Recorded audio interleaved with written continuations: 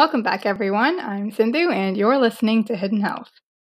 I'm so excited to kick off Hidden Health Shorts, where Abhi and I will be individually presenting about topics more on a brief and smaller scale that are centered in a global health and medical setting.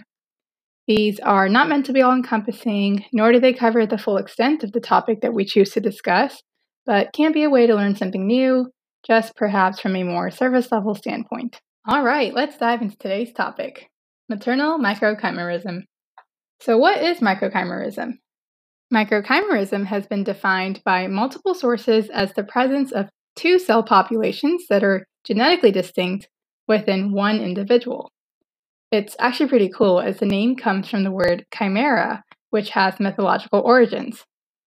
For example, for those of you that are mythological fans like myself, in Greek mythology, the chimera is a monster that has body parts from 3 different animals: a lion's head, a serpent's tail, and the body of a goat.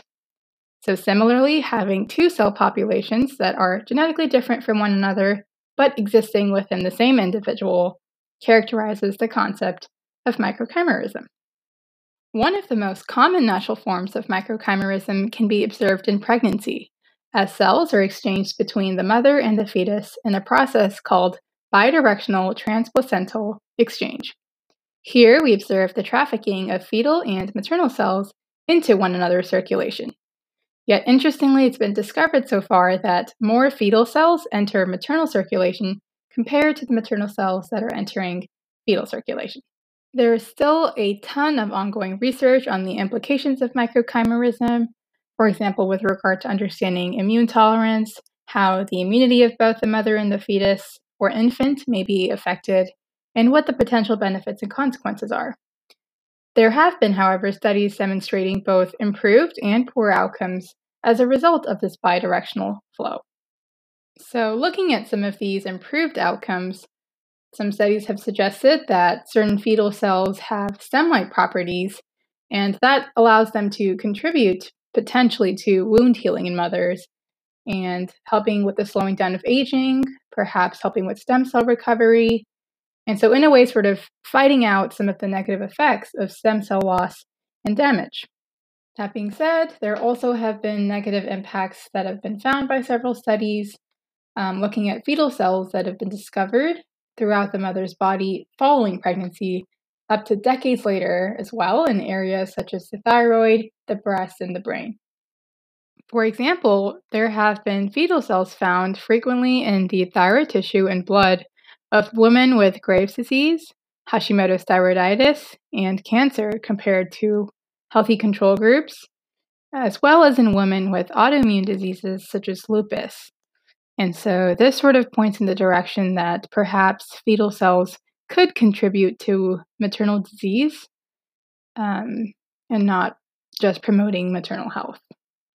But interestingly, there's not been much research focusing on whether fetal cells have much of a role if the woman is confronting an autoimmune disease while being pregnant. So in essence, there's still a lot of research and learning to be done in this field with regards to better understanding the implications and dynamics of maternal-fetal microchimerism. I did, however, want to touch really quickly on an example I found particularly interesting that concerns malaria, specifically placental malaria. So, placental malaria concerns the buildup of Plasmodium-infected red blood cells in the placental intervillous space, which has maternal blood.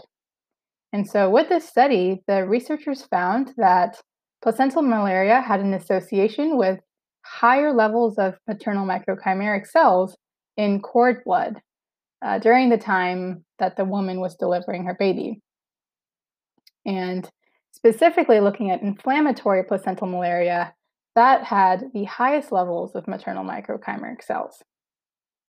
And in the study, the researchers went on to discuss how having maternal microchimeric cells in cord blood could predict an increased likelihood of malaria infection during early childhood. But where it gets interesting is that offspring that are infected with malaria that have maternal microchimeric cells in their cord blood are actually at a lowered risk of developing symptoms or being hospitalized. So in a way, it's like they're being protected from experiencing malarial disease. And this sort of suggests that there could be immune interactions that are going on between the mother and the baby that are influencing susceptibility and risk of experiencing severity of a disease. And so here it looks like having maternal microchimeric cells in cord blood actually has an advantage in endemic settings with malaria. I also really quickly want to note that microchimerism is heavily impacted by a large plethora of factors. And so there's plenty of room for more questions to be answered and for research to develop and grow. And a lot of the studies that I will be citing in the description below that I drew a lot of my information from today are really paving the way for future research in this field. And I'm sure that it's going to go a long way in terms of looking at global health implications and how to protect and improve maternal and child health outcomes in many of these areas. And with that, we come to the end of today's segment. I genuinely hope that you found today's topic interesting and perhaps learned something new. I definitely did not dive super deep into the topic, but it is an emerging and new area of maternal health research, and I'm sure we're all excited to see where it goes. As always, you can find sources for today's episode in the description, and we'd actually love to hear any suggestions that you have for our next podcast. You can reach out to us on Instagram at Hidden Health Podcast. Until then, I hope all of you have been taking care of yourselves and staying safe, and we'll see you next time.